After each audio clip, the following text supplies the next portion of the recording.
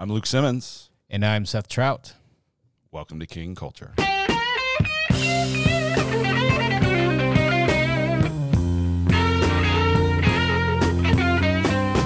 Seth, here we are. It's an election year. Those are always fun. My favorite year is the federal election year. There's always elections, but the federal ones are the fun ones. Yeah, that's true. Every year is kind of an election year, but when we think election year, we think these big ones. And I don't know about you, I'm sort of bracing for impact after the last few, right? 2020 was a doozy. 2016 was pretty wild before that. I don't remember 2012 being quite as hot, but it feels like the temperature on these get hotter every year. Hotter every year, more media, more cameras, more clickbaits, sound bites. And it's I like click bites. We can go with that. You heard bite. it here first, folks. Click bite feels like a hamster feeding mechanism. click bite. Yeah. So it's at 24, and we're kicking it off. And I feel like I'm telling a lot of people, like, hey, just so you know, whoever you want to win is probably not going to win. So just start grieving now and go ahead and get that emotional journey started. And I guess so.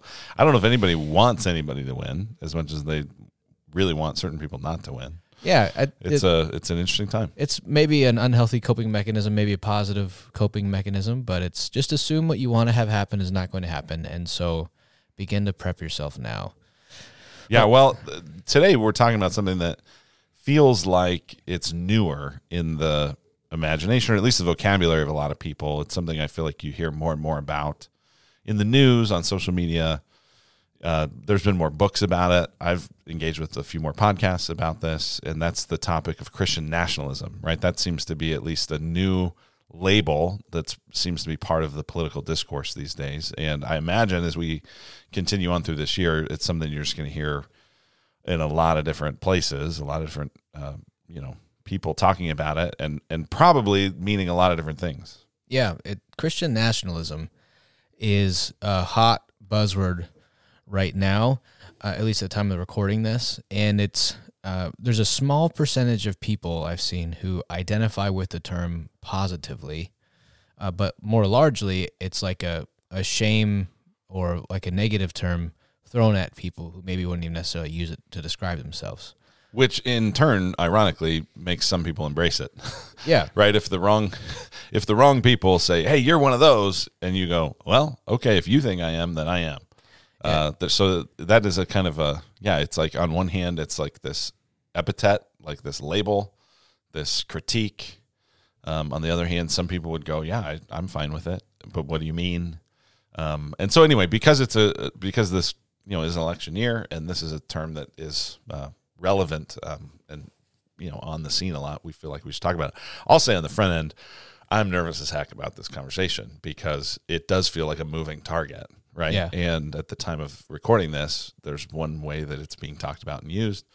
There's other ways it would be talked about and used potentially even just months from now. And so that concerns me.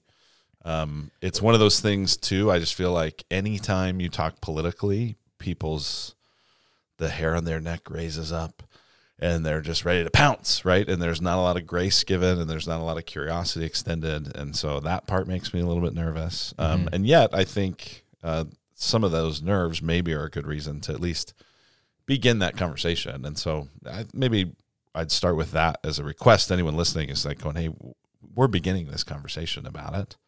I don't think, this is maybe not the definitive guide forever about a discussion of Christian nationalism, but it's not also like you haven't thought about this, Seth.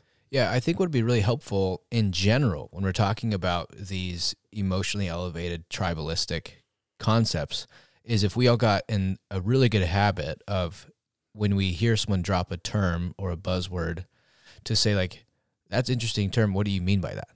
Yeah, sure. Whether someone says, I'm depressed, or someone says, I'm a Christian nationalist, or someone says they're woke. Yeah, woke, or Republican, or Christian, or Calvinist, or patriarchy. It's like, interesting. Tell me more. What do you mean by that? Because these terms get thrown around, often used to signal to a group of people what group you identify with or you don't identify with. Yeah.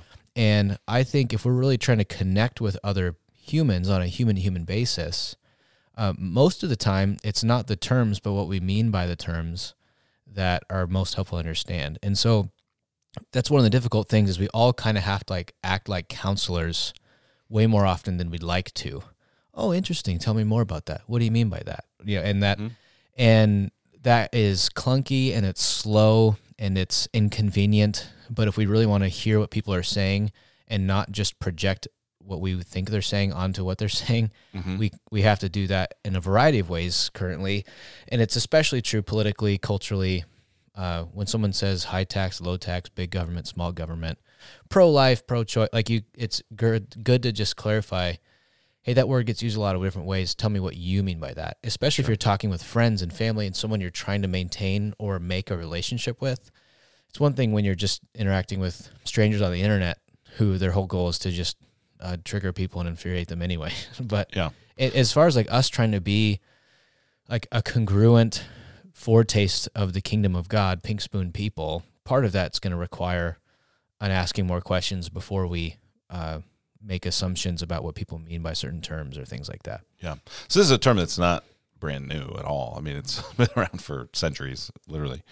But I feel like it really started like a big launch in usage, especially in the media, after January 6th, 2021. And it felt like, okay, those people storming the Capitol, a lot of them are, people would say Christian nationalists. There it is. They've got crosses, they've got John 3:16 signs, and they've got hatchets and are like attacking the Capitol in the name of Christian nationalism. That's how at least that was often portrayed.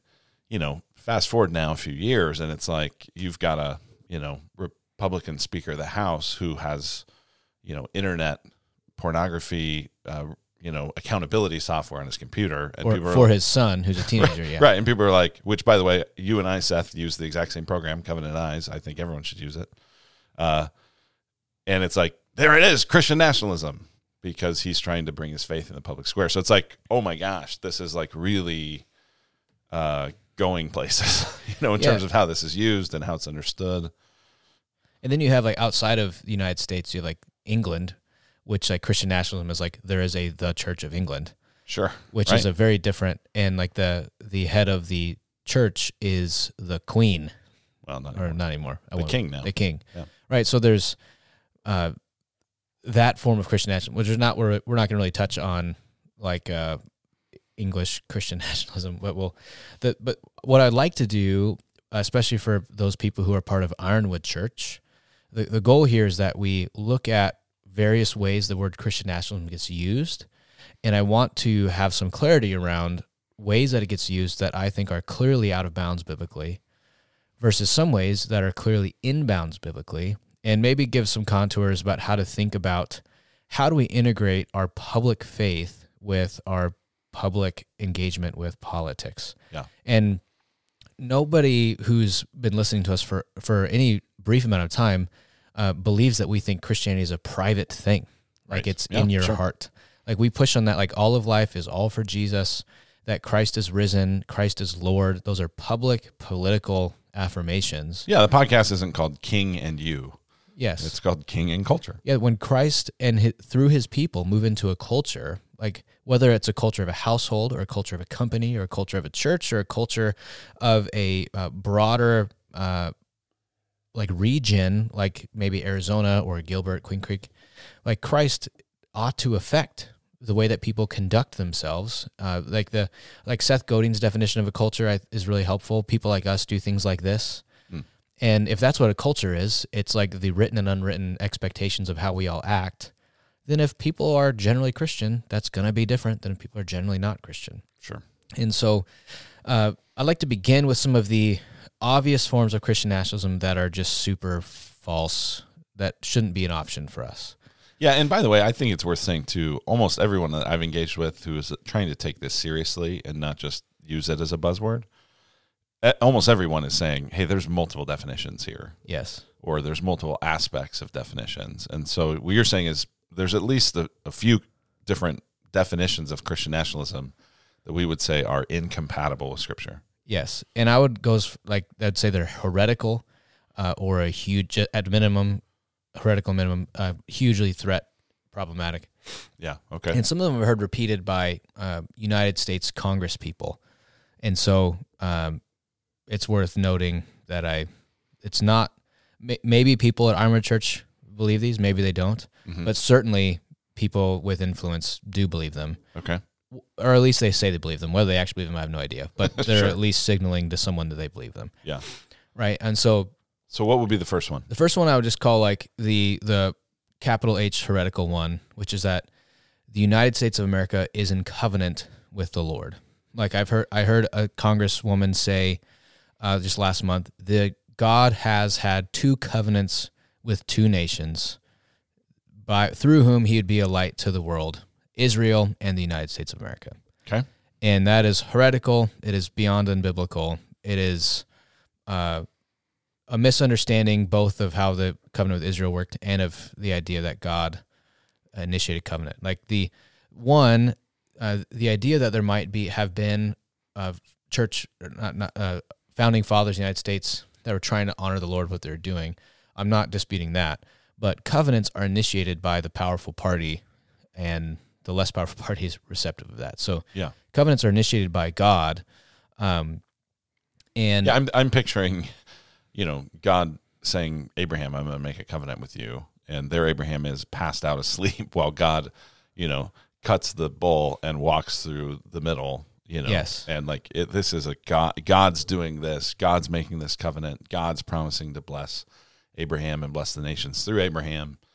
There's no record at all that anything like that happened with the United States. Yeah, and if there is a record of it, it's false because it's not biblical. It's not there. Right. That the covenant, the new covenant, the last covenant, the final covenant that was purchased and established once for all through the blood and resurrection of Jesus is for all the nations. All the nations flock to Zion by means of the blood of Jesus, and it is a global, transnational covenant that is about the whole earth eventually coming under the reign of God. Yeah, so it really is a covenant with his church. Yeah, it's a covenant with the people of God, those who have faith. So there's one active covenant, and that is the covenant between God and his people through the blood of Jesus. That saying that there's an additional active covenant is, frankly, taking the Lord's name in vain, and it is outside the bounds. And so any type of language where someone's talking about we are a Christian nation, and by that what I mean is God is in covenant with the United States of America, we should run or at least yell, nope, that's not how it works. And it ends up missing out on like the central mission of the church, which is like to birth and strengthen healthy disciples through evangelism and like submitting to the scriptures together. It's not to convert nations as a whole per se. Like America cannot repent and believe in Jesus. People in America can repent and believe in Jesus. Yep. And so that heretical view of America's in covenant with the Lord, I think, is the... that's a big one. That's the main one. And I asked a handful of people that I connected with on Twitter, what percentage of people do you think who are in church believe that America's in covenant with the Lord? And I got answers that ranged from 5 to 25%, which was higher than I thought it would have been. Okay, so tell me this. If somebody said, I think America has a special relationship with the Lord. Like, I think the Lord really, throughout history has wanted to use America in a special way to be a city on the hill. Problem? Not a problem? I wouldn't put that under the banner of this heretical. That feels more like a historical observation than it is like a spiritual claim. All right, so one problematic understanding is God is in covenant with the United States of America. We go, that is certainly not true. That is anti-biblical. What's another one? All these definitions of Christian nationalism, what's another one that is certainly a big problem? I think the one that gets a lot of play in the media, which is a valid concern, is what they call like the white Christian nationalism, which is the racist, explicitly or racist-y vibes version of this, which is like, man, America was way better when it was just all white folks doing what they wanted. And this is one of those things where I don't know how many people are actually saying that. I haven't heard any senators or Congress people say that. Right? There's a lot of reading between the lines done by people on the left of people on the right saying you are a white Christian nationalist based on signals and things like that. I know that there's like the Charlottesville stuff, Sure. the blood and soil types that I'm particularly sensitive to as a Jewish person, that the white supremacy stuff that's either explicitly states white supremacy or just says that like white people's values are superior. So it's not like white skin is superior, but it's like white values are superior, which I think tends to absolutize GDP and some of those things. And I don't know, I haven't talked to anybody in our church that signals or says they're white Christian nationalists. That tends to be more of a shame term thrown at people who may or may not say they're that. But it's worth saying on record that if anybody is white Christian nationalist, that's an abomination position. And again, the people of God are from every tribe, tongue, and nation, and that the glory of the nations will be brought into the new heavens and new earth. And pretending like only white Western culture has established meaningful cultural artifacts and ranks things appropriately would be silly and foolish. And this kind of like looking back through American history and looking with semi-blind eyes to some of the like systemic or structural evils done, especially to immigrants throughout history through slavery or through redlining or things like that, and just pretending like America's committed no sins except for wokeness recently is kind of a problem. And so some of that is kind of baptizing all of American history as good rather than doing that. So those are the two like clearly red ones for me. Well, and I want to just pause on that last one for a second, Seth, because I feel like because it's like, yeah, nobody would say, I mean, not nobody, there are people who would say, oh yeah, I'm totally into white Christian nationalism. Most folks that we would interact with would not say that. But I think this is where it'd be especially interesting to listen to some of the people who aren't white and hear some of the conversation and go, how do they hear it? Because I think there could be times when it's like, hey, you don't mean to sound like you actually are just advocating for let's become a white Christian nation, but you're saying things that people are hearing that way. And I think just as we seek to love our neighbor, it'd be at least worth trying to listen there and be curious and go, man, are there ways we communicate that actually are saying something we don't mean? Yeah, and that's worth listening to. And I just think that it feels silly. A lot of times when people are like denouncing white supremacy, it feels like, who are you talking to? Yeah. It feels like a virtue signal thing. Sure. But it's worth noting that white supremacy is worth denouncing, and it's not congruent with God's vision for his people, that cultures develop and things like that.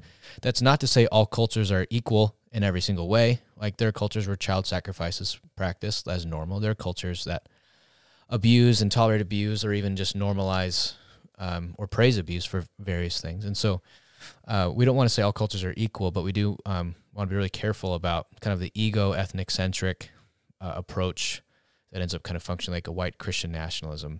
Well, and the other thing that just comes to mind in it is I think about church history and, having interacted with a number of, especially folks from a black church tradition is, that's a tradition that's a very public faith. It's very much saying your faith should influence your understanding of the world and even of public policy. But there was also an assumption that, but we'll never have power. Whereas I think one of the differences in this conversation is that the Christian nationalist assumes, or at least, whether they assume it's possible, they assume it's like we should try to have more power. We should try to have more influence. Whereas I think those, especially from the more marginalized traditions, would go, that'd be great, I guess, but we don't even think that's possible. So we're just going to try to honor the Lord, in our faith and in our lives. But we don't actually assume we're ever going to have actual power. Yeah. So some of that like presumption of power, we'll get that too. So it's just worth saying on the front end that like a covenantal heretical view of Christian nationalism and the white nationalist view of Christian nationalism are just out. And I think they're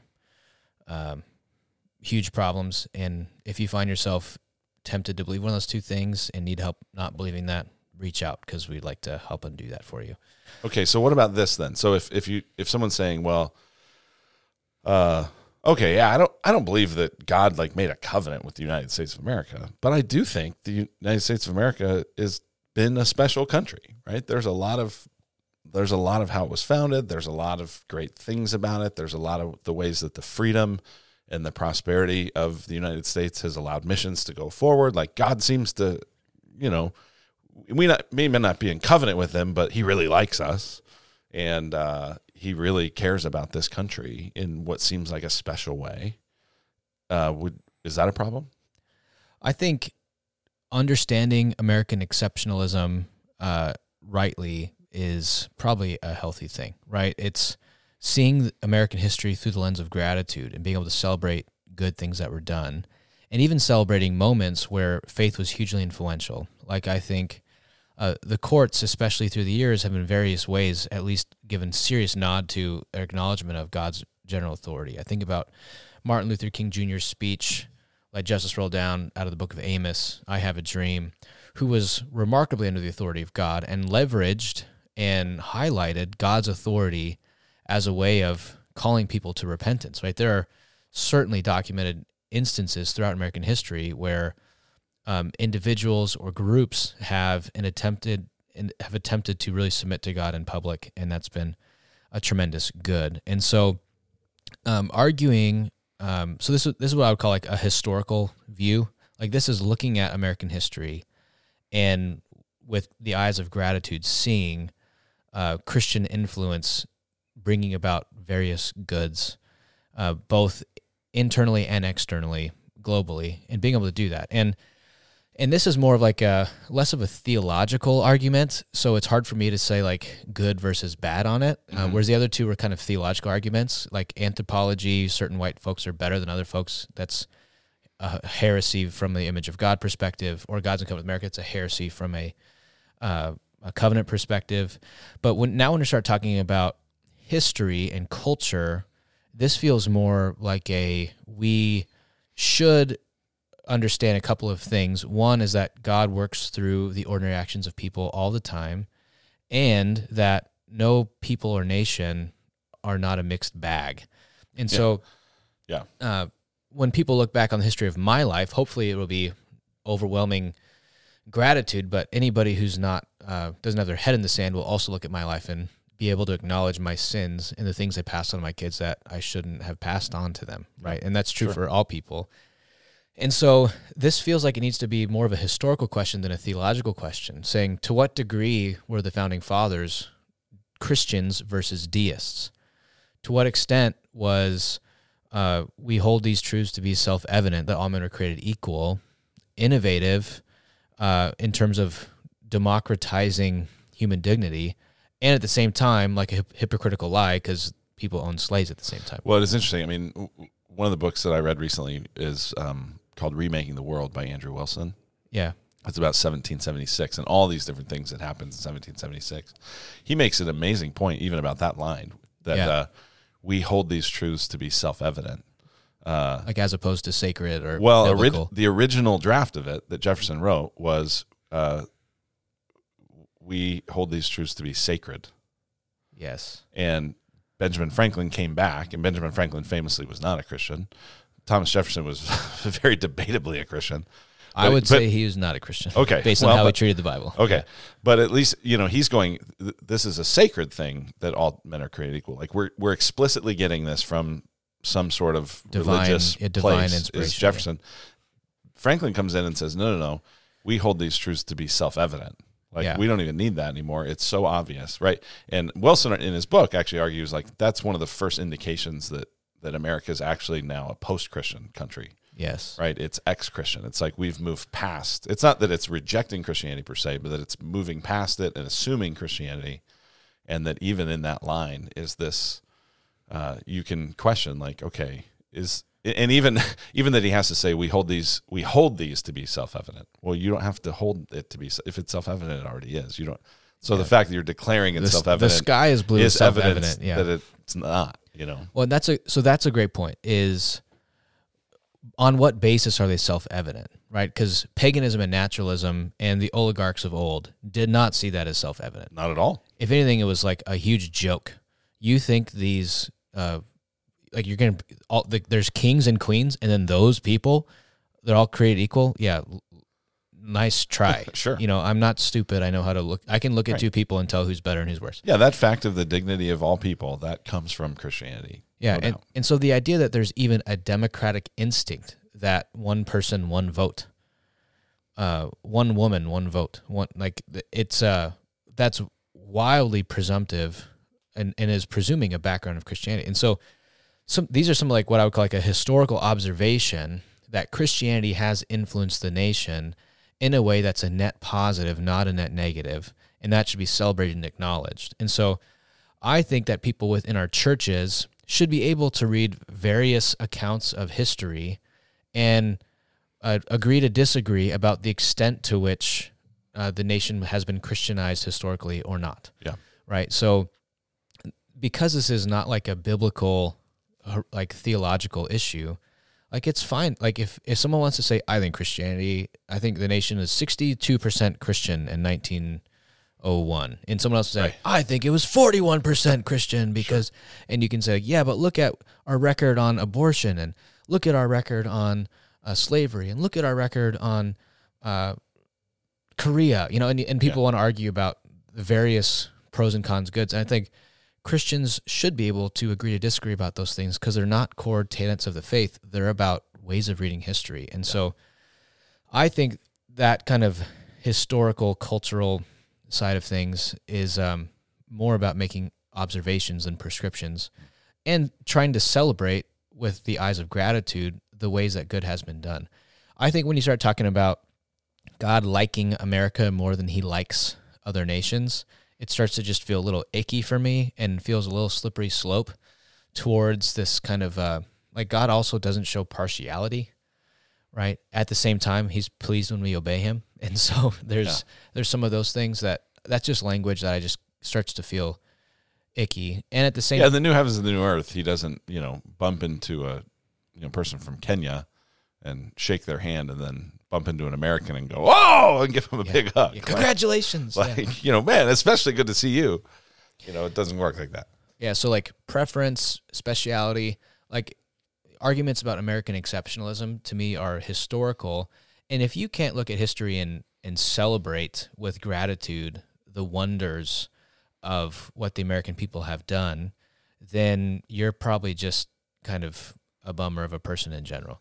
But if you also can't look at and acknowledge America's sins in ways that we have like done bad also, Sure. then you're probably like over silver lining everything. And you have to ask the question, like, what are you being so defensive about? Because if you're a Christian, you believe that people, like things are led by people and people are sinners, the end. We should not be surprised that companies and states and nations err. Yeah. And that when the bigger something is that errs, the bigger the damage it creates. So are there some other than types or forms or descriptions of Christian nationalism that we should be aware of? Yeah, here's another one, and this is the moral one. And this is more of the people that I see calling themselves Christian nationalists. This would be how they understand this. Or if you think about the 10 Commandments, there's the first table and the second table. First table is have no other gods before me. It's the first 5, basically. Yeah. Don't take the Lord's name in vain. It's about like really right worship. It's about preserving theological integrity in the people of God. Mm-hmm. Right worship. First, like the first table of the 10 Commandments. Then there's a second table of the 10 Commandments, which is like the ethical, how you treat other people. And so some Christian nationalists or theonomists would argue, or like you call them reconstructionists, they use a bunch of different terms to describe themselves, would say, no, we really ought to try and legislate the second table of the 10 Commandments. Because apart from a standard derived in God's authority, there is no standard for morality in a culture. Because naturalism cannot give you an ethic. Democracy is not, like public opinion is not a great grounds for determining ethics. you need it to be rooted in some type of objective, revealed standard. And so thou shalt not lie, or thou shalt not bear false witness, is wrong because God does not contradict himself. It's rooted in then like logic is even born out of the character of God, that God is not like man that he should lie. We want to be godly. We shall not lie. Thou shalt not lie. And so the idea of bearing false witness and jurisprudence and testimony and all these various things, it's we cannot root our ethics in public opinion, and we can't root them in any type of like secular naturalism, because there's no ought in any of that. There's only is. And so the argument there is you must have your moral standards rooted in some type of divine standard, otherwise there's no grounding for it. And so these would be Christians who would say, listen, you're like every kind of legislation is inherently moral. Yes. It's saying what should or shouldn't be. And as Christians, we want to advocate for a public morality that's informed by Scripture. Yeah. And this is like, so people say, well, we shouldn't legislate morality, which is a phrase that gets tossed around all the time. But all legislation is at some point moral. Sure. Right? The speed limit is 50 because we think it would be actually a risk to people's well-being and therefore moral if someone was going 85 down Pecos Road.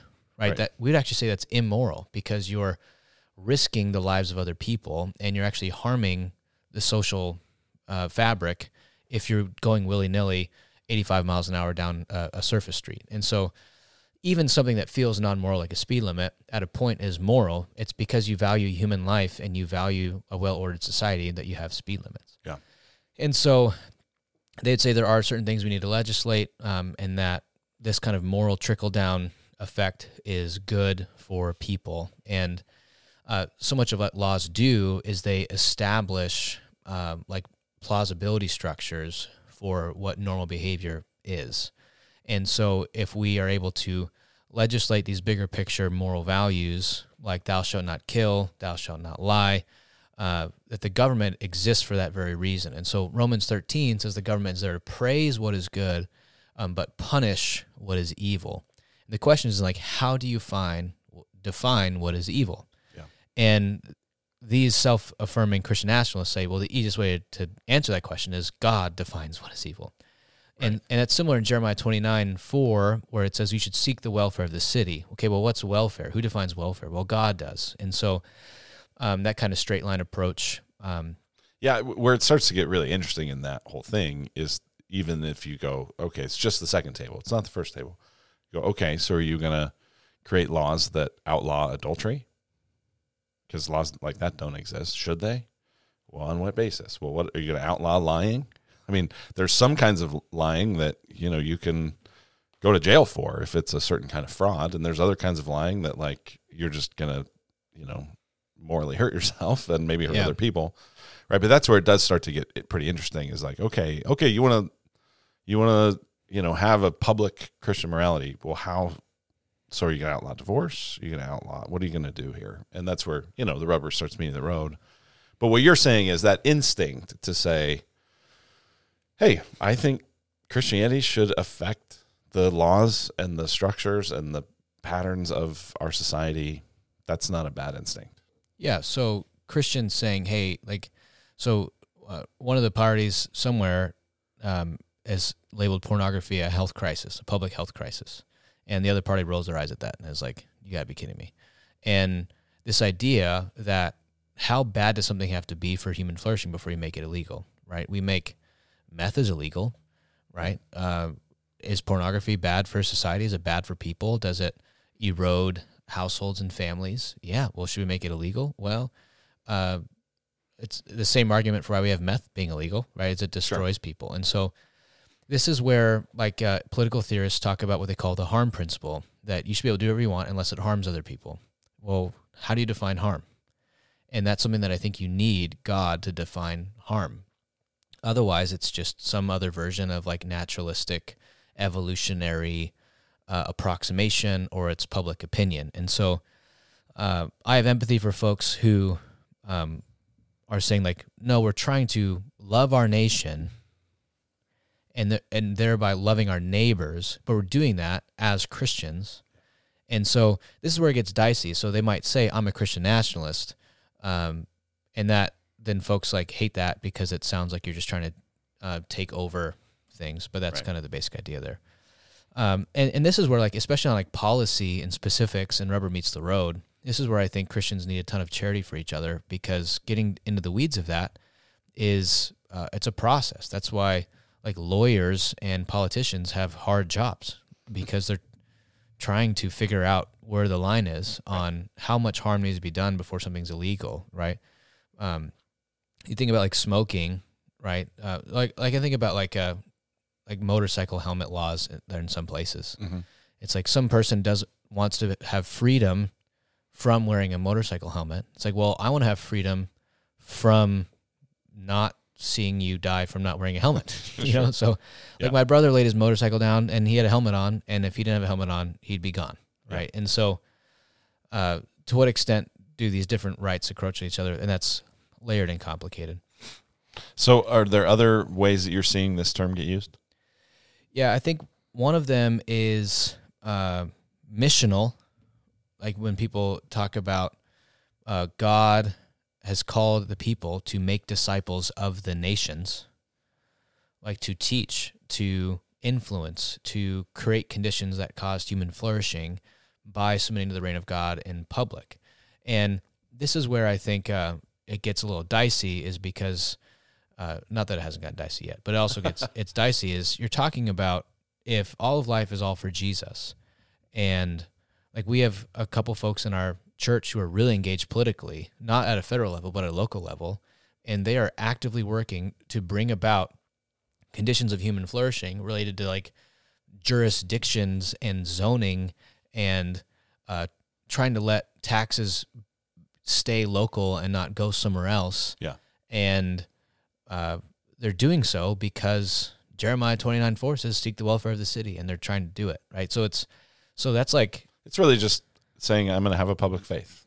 Yeah, and you could call that Christian localism, you know, but because it's not talking about it at a federal level, it's not as like vague and big and less clickbaity, but like trying to be a Christian for the good of Santan Valley is a little more clear what that might look like than trying to be a Christian for the good of United States of America, because it's so big and sprawling and global and et cetera. And so this is like people who are on mission to be a light to the world around them are trying to seek the good out of love for their neighbors, and they're doing it locally. And so part of their mission to make disciples includes discipling people in all areas of their life, their finance, their money, their homes, and that involves being a witness as they are involved locally and trying to love their neighbors locally. And so that aspect to me feels like obviously all Christians should embrace whatever that flavor of it is. Yeah.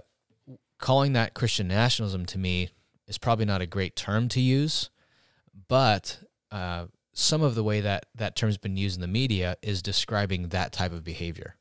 That guy's a Christian, and he is now holding office, and he's trying to submit to God publicly.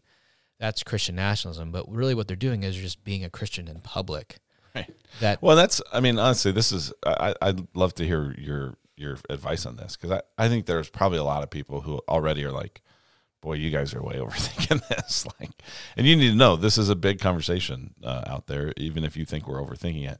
But, I can imagine some people going like, well, hold on. So I'm a Christian, and just politically, I'm not crazy about all the globalism. Like, I feel like it's shipped a bunch of jobs overseas, and America's tried to be the policeman of the world, and that doesn't seem to be going well. And it seems like we got a lot of our own problems. So yeah, I guess I believe we should focus on the nation.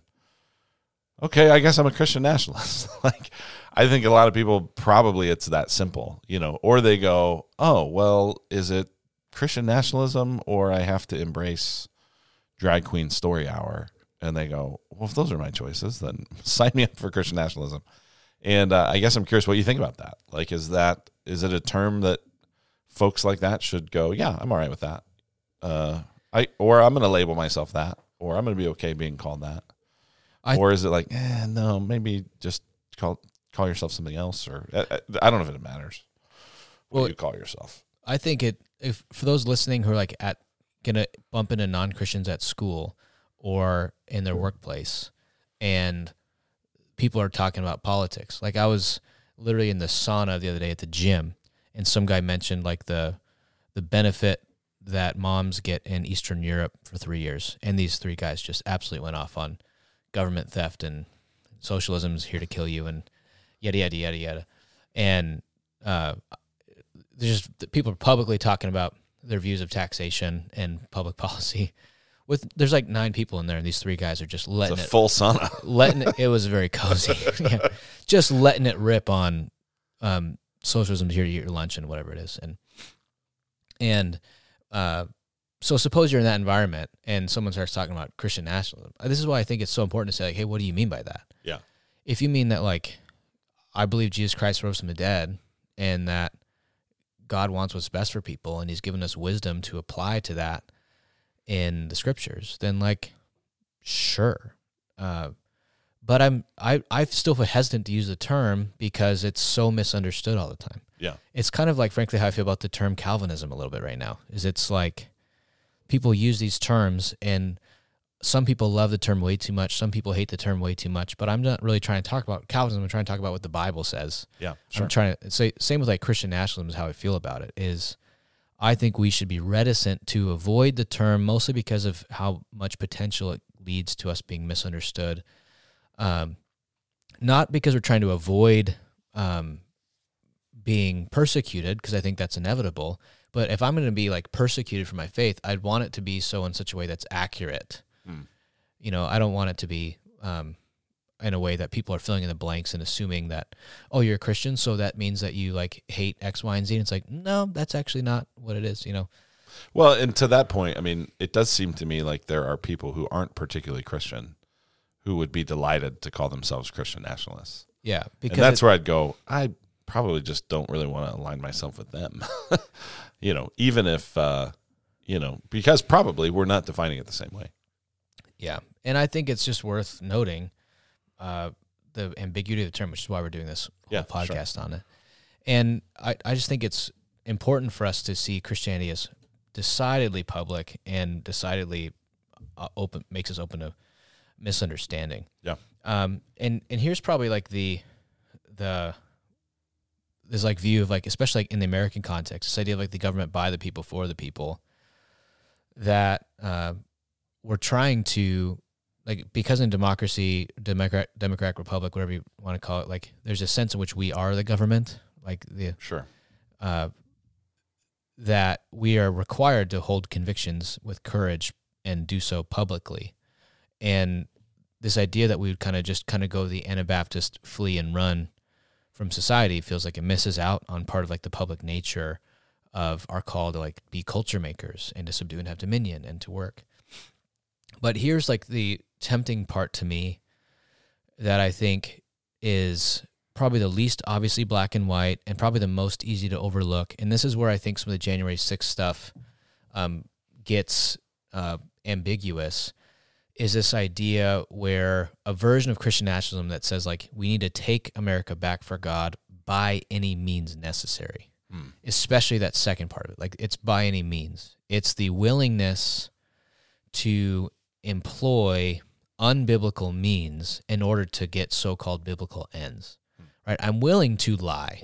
I'm willing to cheat. I'm willing to compromise in order to get the power that I want to do what I want. And in the name of, for the good of God. Yeah, for the greater good, I'm willing to lie, cheat, steal, compromise so that I can get in the position I want, so that I can enforce the laws that I want. And this is where I think, this is how the test case for me of whether, you know, politics is idolatrous for you or not, is are you willing in order to sin to get what you want? That's I think one of the main litmus tests for all idolatry, because all idolatrous things are good things that you put above God, functionally or explicitly. So sex is good.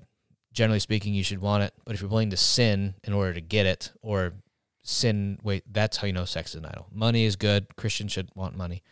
But if you're willing to sin to get money, then money's probably an idol. Power is good. Yeah. Political power is good.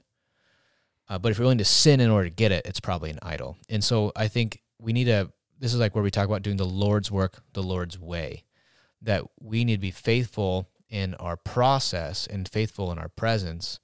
And as much as possible, like I think about the command Jesus gives, to be shrewd as serpents and innocent as doves.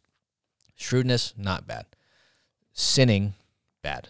Yeah, sure. And some of the so-called Christian nationalists' willingness to sin or lie or cheat or steal or misrepresent in order to get various forms of power, to me, should make our stomachs churn, and we should be disgusted by it, because it's also taking the Lord's name in vain, because you're saying God is baptizing unholy behavior in order to get what you want. Mm-hmm. We've talked about this a bit in other ways, like we had an episode called Hooters Conservatism, right? And this kind of own the libs justifies anything that I do, right? Type stuff. Yeah, that was the situation where, the progressives were against Hooters because of how it exploited women. So conservatives were like, we love Hooters. Yeah. Right. And going like, that might be some form of conservatism, but that isn't any kind of Christian conservatism. Yeah. We want to conserve objectifying women. That's, that's not biblical conservatism. Right. And I think that's a problem. And that kind of like, what I'd call like an alt-right, non-religious right thing, I think is a huge temptation for us. Like there's this company that came out called like Ultra Right, and they made this like anti-Bud Light beer when Bud Light had like the trans spokesperson. Yeah. And then they made this light beer that's the anti-light. But they now have a bikini calendar that I saw being advertised, and it in the name of being conservative. Right. It's like, what do liberals not like? Women. What do we like? It's this kind of like own the libs. We're willing to sin and slander in order to get what you want. And I haven't seen much or any of that in Ironwood Church, but it's all over the manosphere. Well, and it's gonna crank up this year. I mean, it's just going to increase, and I think we're gonna have to be on guard against it. And I think because so much of the stuff is going to be disappointing. I mean, it's candidates nobody likes, and it's policies nobody likes, and it's inaction that just never stops. And I mean, when you get frustrated, you tend to embrace stuff that just gives vent to your frustration. So I do think we have to be on guard against it. Yeah, and you mentioned some of like the minority church traditions earlier on, and they just have more emotional prayer resources to embrace loss. And to recognize things are not the way they're supposed to be. Come quick, Lord Jesus. And I think it's like, if we think that Jesus is Lord, King of Kings, Lord of Lords, and that he's going to eventually come back and make all things new, and the whole world will be explicitly under the authority of Christ, and there will be no square inch of it that's still tainted by sin and idolatry. Like, we're trying to be a faithful foretaste of that reality and trying to help people submit to God. And this is where I think the means question is one of the most important questions here, because I think virtually all Christians have this vision of the reign of God and the kingdom of God that's important. And so holding these things together is important as we look at how do we actually be faithful presence people. And so I wrote this thing a while ago called like a public justice primer, and there are I think I put 7 different ways that Christians can seek to be a light to the nations. Okay. In the midst of fallenness, and I think this relates to Christian nationalism. And so number 1 is prayer. Like, praying is doing something. It's not just pre-doing something. Like, if I would say, like, as we engage this 2024 election season, if you are posting more than you're praying, or if you're complaining more than you're praying, or if you're politicking more than you're praying, let's all repent and pray. And pray. So that's number 1, prayer. Thy kingdom come, thy will be done. Prayer. Number 2 is evangelism. Not trying to just get people to submit to the kingdom, but to the king, right? Yeah, sure. That Jesus Christ died for you and he loves you. Because I think people have a hard time embracing God's law without first experiencing God's love. Sure. And if we really want people to walk in a way that flourishes, they have to know Jesus. Yep. Not just, like, it's good for people not to murder. It's even better if they don't murder because they love Jesus. Yeah, for sure. So those to me are like the 2 biggest means by which we can try to allow our Christianity to influence the nation. Number 3 is, I just call it neighborliness, which is love your neighbor as yourself. Yeah. Like people talk about politics as loving your neighbor through good policy, and I think that's fine. But if you can't do it on your street, what makes you think you can do it on like a policy national level? Like learn your neighbors' names, be a light to them, love them. Number 4 is where I put like actual political engagement. Like Martin Luther King Jr. said this: we must go on and say that while it may be true that morality cannot be legislated, behavior can be regulated. It may be true that the law cannot change a man's heart, but it can restrain the heartless. It may be true that the law cannot make a man love me, but it can keep him from lynching me. And I think that's pretty important also. Yeah. And so some of like that legislation against evil, whether it's things like abortion or racism, is important because sometimes the law is there to at least pump the brakes on evil behavior. And it may not be able to prevent it, but it can put the brakes on it. And the government is there, Romans 13, to punish evil and promote the good. Number 5 is like the civil disobedience stuff.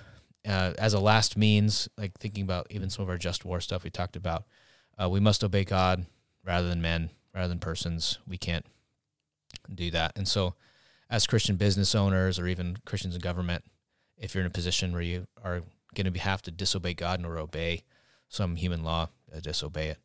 Number 6 I put as violence. Wow. Okay. I didn't see that coming. Yeah. Christians can use violence, I think, to bring about good. As a last result, or last ends, we had one of our previous episodes, we just talked about this, just war, pacifism. Yeah. But, South won't free their slaves. The North will attack you and make you do it. Like there's, I don't think petty things, like I think January 6th is probably a poor application. Yeah. Certainly a poor application of that. But I think it should be on the table as last resort.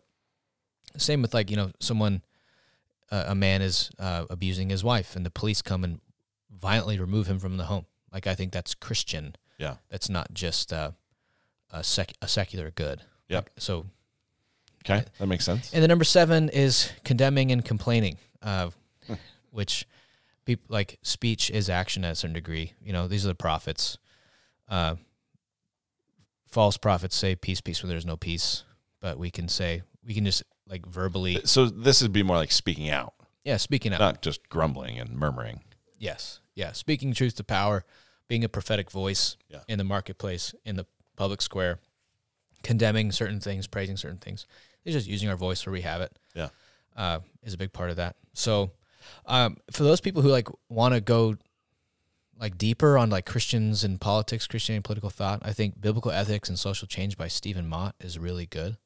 Okay. If you want to kind of jump into that. But mostly like the main exhortation coming from here is when terms are used in the media to signal shame or belonging, we should just say, hey, what do you mean by that? Sure. And that guy's trying to let his Christianity influence the world. Absolutely, yes, I am. Well, and probably we should avoid ourselves using some of those terms unless we know what we mean by it. Yes. Right? Because if someone said, well, what do you mean by that? We're like, I don't know. Then probably shouldn't say it. Yeah. So there you go, Christian nationalism. We solved that problem. There it is, the definitive guide. And it will be interesting over the coming years to see how this continues to develop in terms of the public conversation. So for some people, they may be super familiar with it. Others will be able to say they heard it here first. So whatever the case, Seth, would you just pray for us in this election year? Yes. Holy Spirit, calm our hearts and control our minds and guide our hands as we try to faithfully be a light to the nations. God, help us repent of the ways that we've used the ends to justify the means. Help us repent of our insecurity that makes us try to signal tribal affinities rather than try to honor you with our whole lives. God, give us creativity and the ability to integrate our faith into our whole lives. We want our whole lives to be reflective of your authority and your lordship. And God, may we be marked by the fruit of the Spirit, that people would experience us as a foretaste of that kingdom, not just through the work we're doing, but through the way and the tone and the energy with which we do it. Lord, have mercy on us, and I pray that we as a church can, in the places where we disagree, do so charitably, and in the places where we agree, be courageous, give us soft hearts and steel spines. Amen. Amen. Well, thanks, brother. Thanks, everybody, for listening, and we'll see you next time.